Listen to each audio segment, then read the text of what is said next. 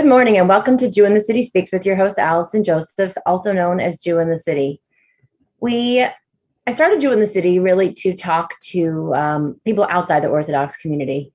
I started it to talk to people who were raised like how I was growing up, which was proud to be Jewish, but having a lot of negative ideas about the Orthodox Jewish community. Along the way, we saw that non-Jews were listening too, and it was improving their perception of the Orthodox community. That's awesome. And then we saw a lot of Orthodox Jews also following along. Some who were just getting chizuk, strength, sort of more strength to stay Orthodox, and people who were raised Orthodox and had a negative experience. But an interesting thing that happened sort of the course of this, entity nonprofit, because I started Jew in the City in 2007, is that I've gotten a chance to broaden my knowledge of the Orthodox community. I've gotten a chance to hear from people from broader experiences than I knew about.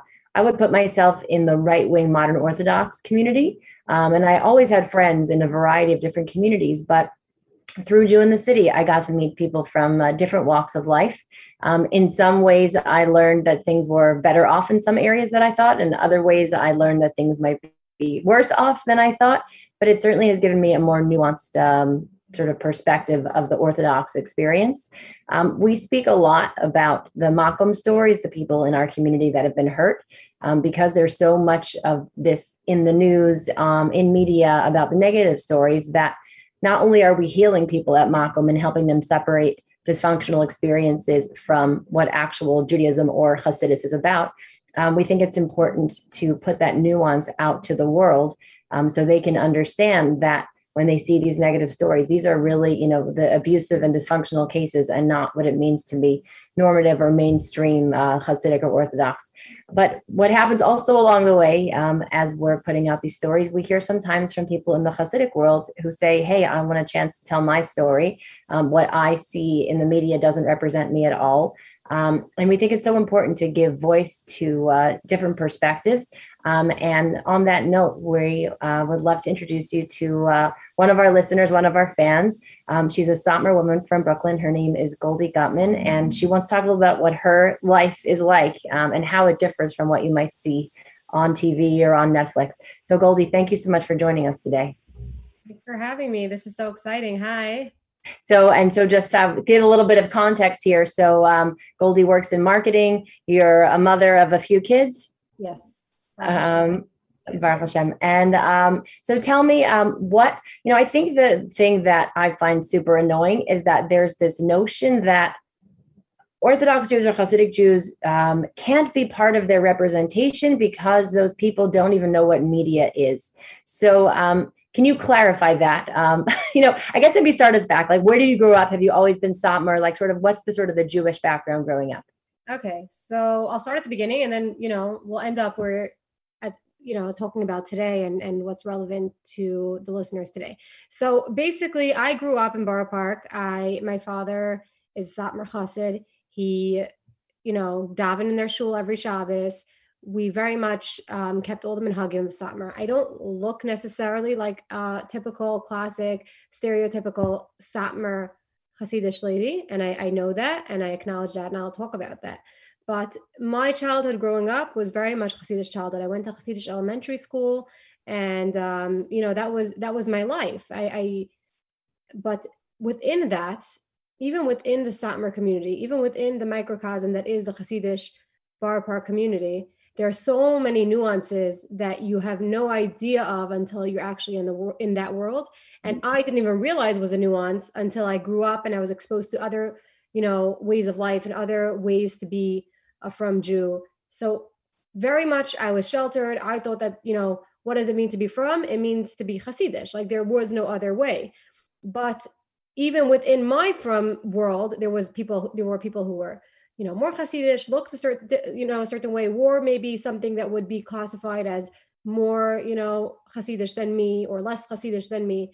And that's the way that I grew up. I ended up going to Beis Yaakov High School in Borough Park, and I ended up meeting, girls who were yeshivish, girls who were, more modern, more Frum, and weren't Hasidish. And it kind of opened up a whole world to me. I'm like, oh yeah, look, there's all different kinds of walks of life, but still I was very sheltered without knowing it because I was still only exposed to, it was maybe a few different kinds of from Jews, but all still very Orthodox, very from. I got married pretty soon after. My husband is not Satmar, but he's from a Hasidus that is like an offshoot of Satmar, I guess you could say. What is And it? it's called Kavunas Alev. It's like a small, they follow a Rav in Bar Park, and it's a small shul, small congregation, but Every it's time I think I've heard of every type of Hasidus, there's always a new one for me to learn. So this is still a it's learning. not really a Hasidus, but it's a, they're Hasidish and that they follow a Rav, but he's not a Rebbe. So I guess you can't call it a Hasidus, but definitely a lot of their minhagim they call it Satmar Gestimmt. It means it's coming from Satmar. So meaning that like a lot of these people, maybe their grandparents were Satmar, and then they just, formed their own little congregation and with their own little customs, but a lot of them are following Satmar. And would you call that kind of Heimish? Is that sort of Heimish-ish or not really? Hasidish, I'm really still Hasidish. Yeah.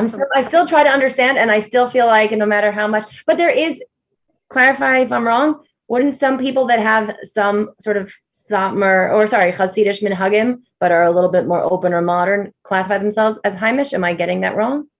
No, you're not getting that wrong at all. So I think Heimish I would classify as very niche. It's where maybe like your father or grandfather was Hasidish, so you still have some Hasidish minhagim, but you yourself are not really Hasidish, like you don't follow a Rebbe, but maybe you sing Zmiris at your table, you know what I'm saying? So it's, maybe you have a beard, but you're not wearing a shtreimel. So it's like a little bit of a mix.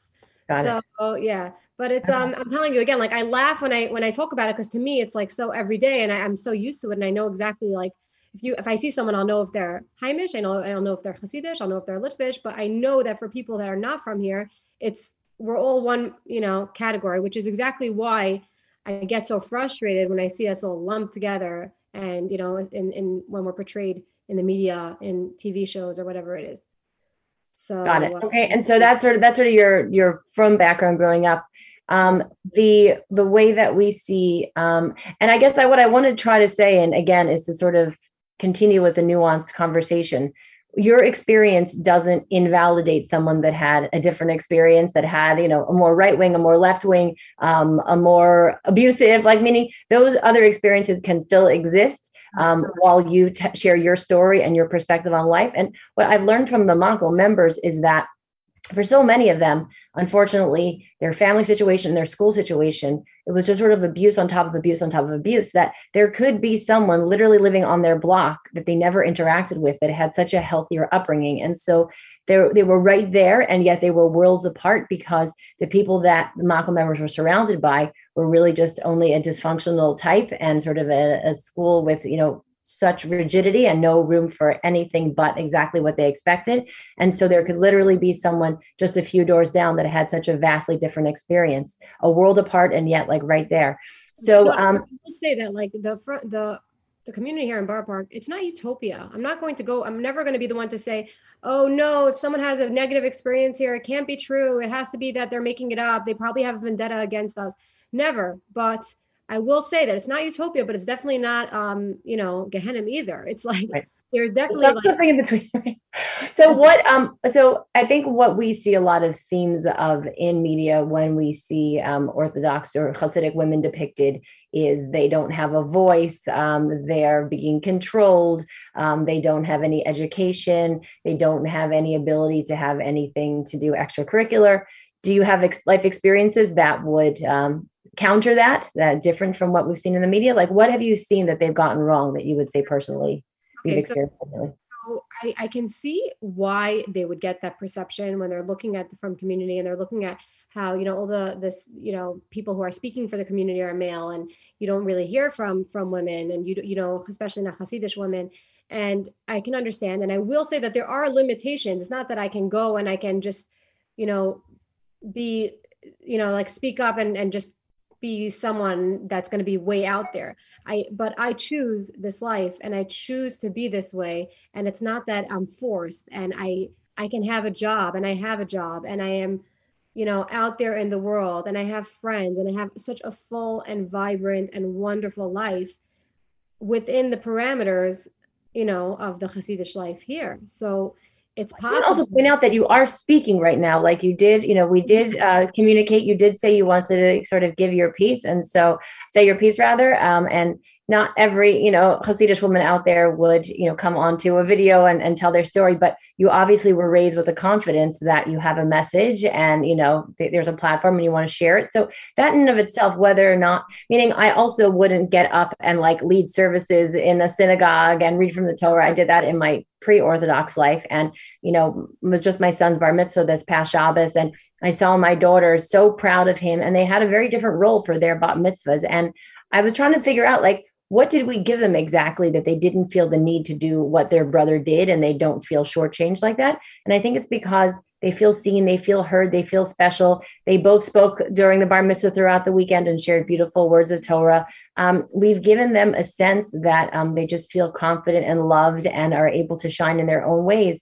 And they respect the sort of the parameters of our lifestyle as sort of bigger and more important than, sort of getting the chance to do everything exactly the same. The idea of sort of continuity of the Jewish people and a way of life that is according to halacha and according to tradition, so that it should continue. That's so much bigger than them saying, I need to be exactly like what my brother did. That's just my experience. I don't, do you have any thoughts on sort of like what that means? I'm happy that you brought up examples, because I was like, like when you're in the moment, you're like, wait, what can't I do? So yeah, exactly. Like I'm not looking to go and hold a Torah and read from a Torah. Like I'm not interested in that. And I think a lot of our teachers in, school would kind of like teach us about the beauty of a woman and how the woman is the home, and the woman is actually, it's just the opposite from what the media portrays. It's the woman is the essence of the home. The woman runs the home.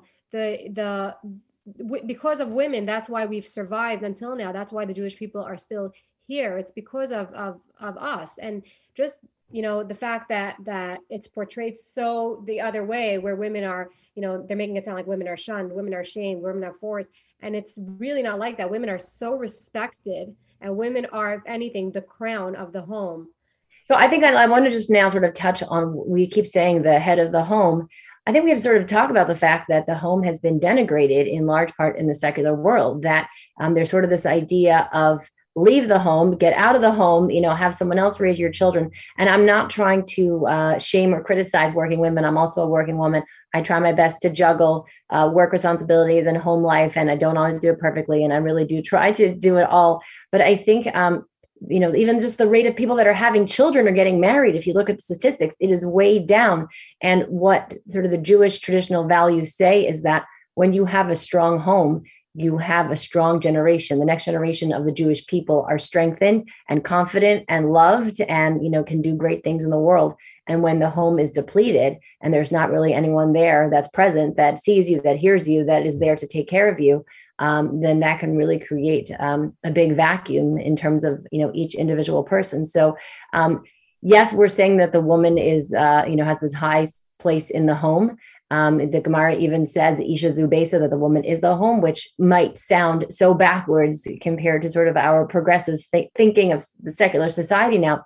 But Jewish traditional thought is saying is that unless there's a strong presence there to take care and to nurture, there will be serious problems. So I would totally agree. What about in terms of educational opportunities? Like how, what was your secular education like growing up Hasidish? So my mother was always a big advocate. My mother actually was born in Israel, and she moved here when she was about 12. So she wanted us to be very fluent in English and be very much bookworms, I guess you could say. And she succeeded, because my whole family, we all love to read. We got our hands on as many books as we could. We devoured them. And I think through that, we just gained a lot of knowledge about the world. And I would say this for all my siblings, we're all, completely out there, whether we're college educated or not. My sister is a speech language pathologist. I actually have my master's degree. And I think that at this point, it's extremely narrow-minded to say that Hasidic people don't have the opportunity to get higher education, because very much so we do. We come out of high school with so much knowledge in the Hebrew subjects, in the English subjects. And personally, college for me wasn't a big deal. I didn't feel like I was at a disadvantage coming from my background. We took our regents just like everyone else. So I really think that, this misconception has to be shot down. Obviously, again, I will say that this is my experience. And if your experience is different, then I'm not going to, I'm not going to challenge it, Validate, give it to right? you. But Well, also let's just clarify that you did go to a Beis Yaakov, and so there is a range within Hasidic experiences. Meaning, we have a Mako member from New Square, and she saw sort of the Julia Hart and her daughter claimed that they didn't learn grammar or history, and our member said, "I learned grammar and history in New Square. You certainly did growing up yeshivish." So there's certainly a range of experiences. And what about and what can I ask what your master's is in? Yeah, surprisingly enough, it's in education, but I was in Cool. that field for a bit, but now I'm out of it. So yeah. In terms of being able to go to college and getting a master's, that also could differ from family to family. Meaning, if there's a family that's more open to it, it would be perfectly fine. And there might be a family that would, think it's the worst thing ever and make the child think like this is something they can't do. So that could also differ from family to family or school to school. Like, would you agree with that? Or Yeah, but there are like right now, there's so many programs within the Frum community that there's multiple Hasidic people in there because it's they took basically a college program and they made it so that it was it doesn't have classes on Shabbos. They're only for women or separated women and men. So they kind of catered it to the Frum community. hmm. And I mean, my class in college, this is going back years. I had so many really Hasidic girls who went to Hasidic high schools and all that, and they were there getting their degree. And a lot of them is because they want to be able to support their husbands, and they know that they're going to need that college degree for once they get married and they need to support a family. But on that note, I will say that from the men, it's completely different. In the Hasidic world, it's unbelievable how entrepreneurial the men are. Most of them are not college educated, but many of them run extremely successful businesses. And this is without their, grammar and science education and without any higher education. So definitely, that's something to look at as well. Mhm. And I would say, look, for that piece, I think if you do well, if you have a head for business and you can do well, I would say probably also in the Sephardic community, not as much college education as in the Ashkenazi modern Orthodox community, for instance. But certain parts of the Sephardic community are tremendously successful in business, and I don't think you hear people complaining. And it could be also because they are getting a better secular education. I would just sort of say one point for that, for the person that wanted the secular education or felt like they missed out or feel like they're not doing as well in business. I think that could be, a reasonable gripe or something that someone wished that they had more access to. Again, I'm working with people that sort of feel like they got the short, end of the stick. So that, is obviously coloring my perception. And it could be also that when you feel loved and you feel like you have parents that are taking care of you and sort of providing a path for you, that it may not feel as sort of overwhelming that you can't read English or can't spell very well. Whereas if those things are missing, then everything that's lacking might just feel that much more extreme.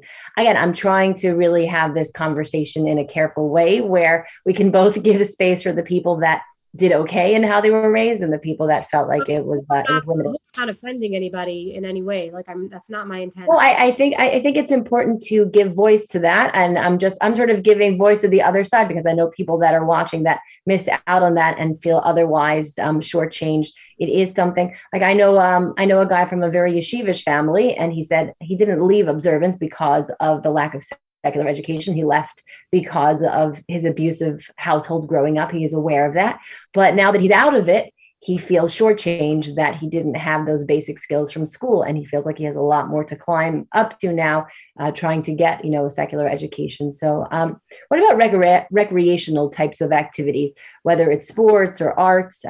We see again in unorthodox that she doesn't have access to music, that playing piano was a big deal. That we see in my Orthodox life that anything recreational and athletic they claim, and it's not true because I mean in my Orthodox life, the daughter went to a mono-Orthodox high school and was literally a sports star of the week for I think maybe for running, something like that. So what was available in terms of recreation or arts growing up?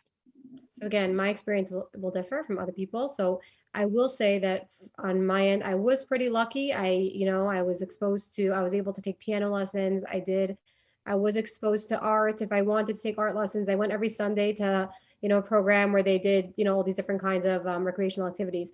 I do know that even in the, much more Hasidic camps and schools and whatever, they teach the girls tznius. They're very into tznius, correct? So part of the tznius is that we won't play sports perhaps that will require too much, I don't know, like, for them to show their bodies too much or throw themselves around too much. But they do play ball, they do dance, they do simcha dancing, which is like, the dancing to the Jewish music. And there's plenty of opportunities, especially in Borough Park, for recreational activities. There are Sunday programs, with gymnastics, with swimming, and really so many things, painting, different kinds of art classes. And everyone has access to this. This is not something that, someone who's more Hasidish won't go to. It's totally acceptable and normal.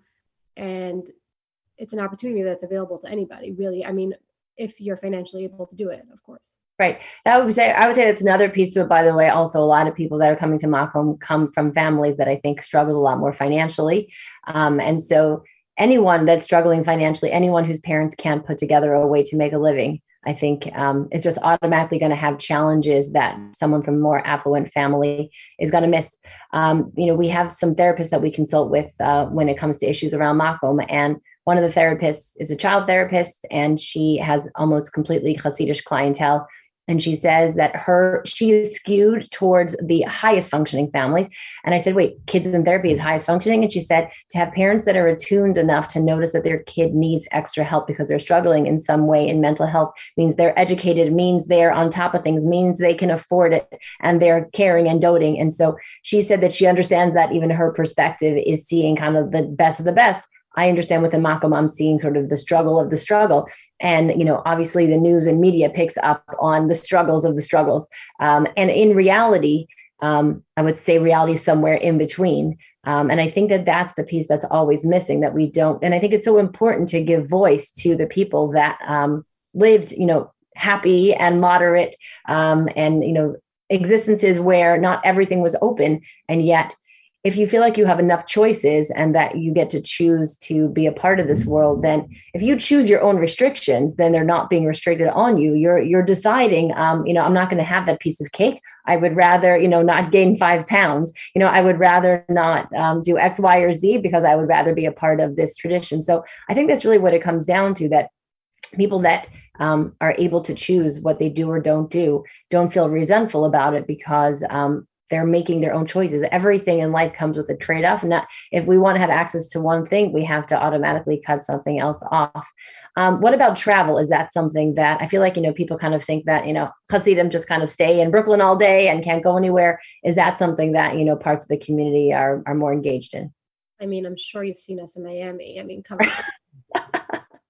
You've seen Hasidim in Miami. So yeah. No, for sure. I'm saying, go to the Catskills in the summer, and there's definitely, you can travel if you want. I think the biggest problem with traveling is that a lot of people, they need their minyan and they need their kosher food. So that's why I would say you probably see a lot of Hasidim traveling to Israel and to Florida and to, other larger Jewish communities, because that's where, they can find what they need, even though Chabad is lovely and you can always count on Chabad.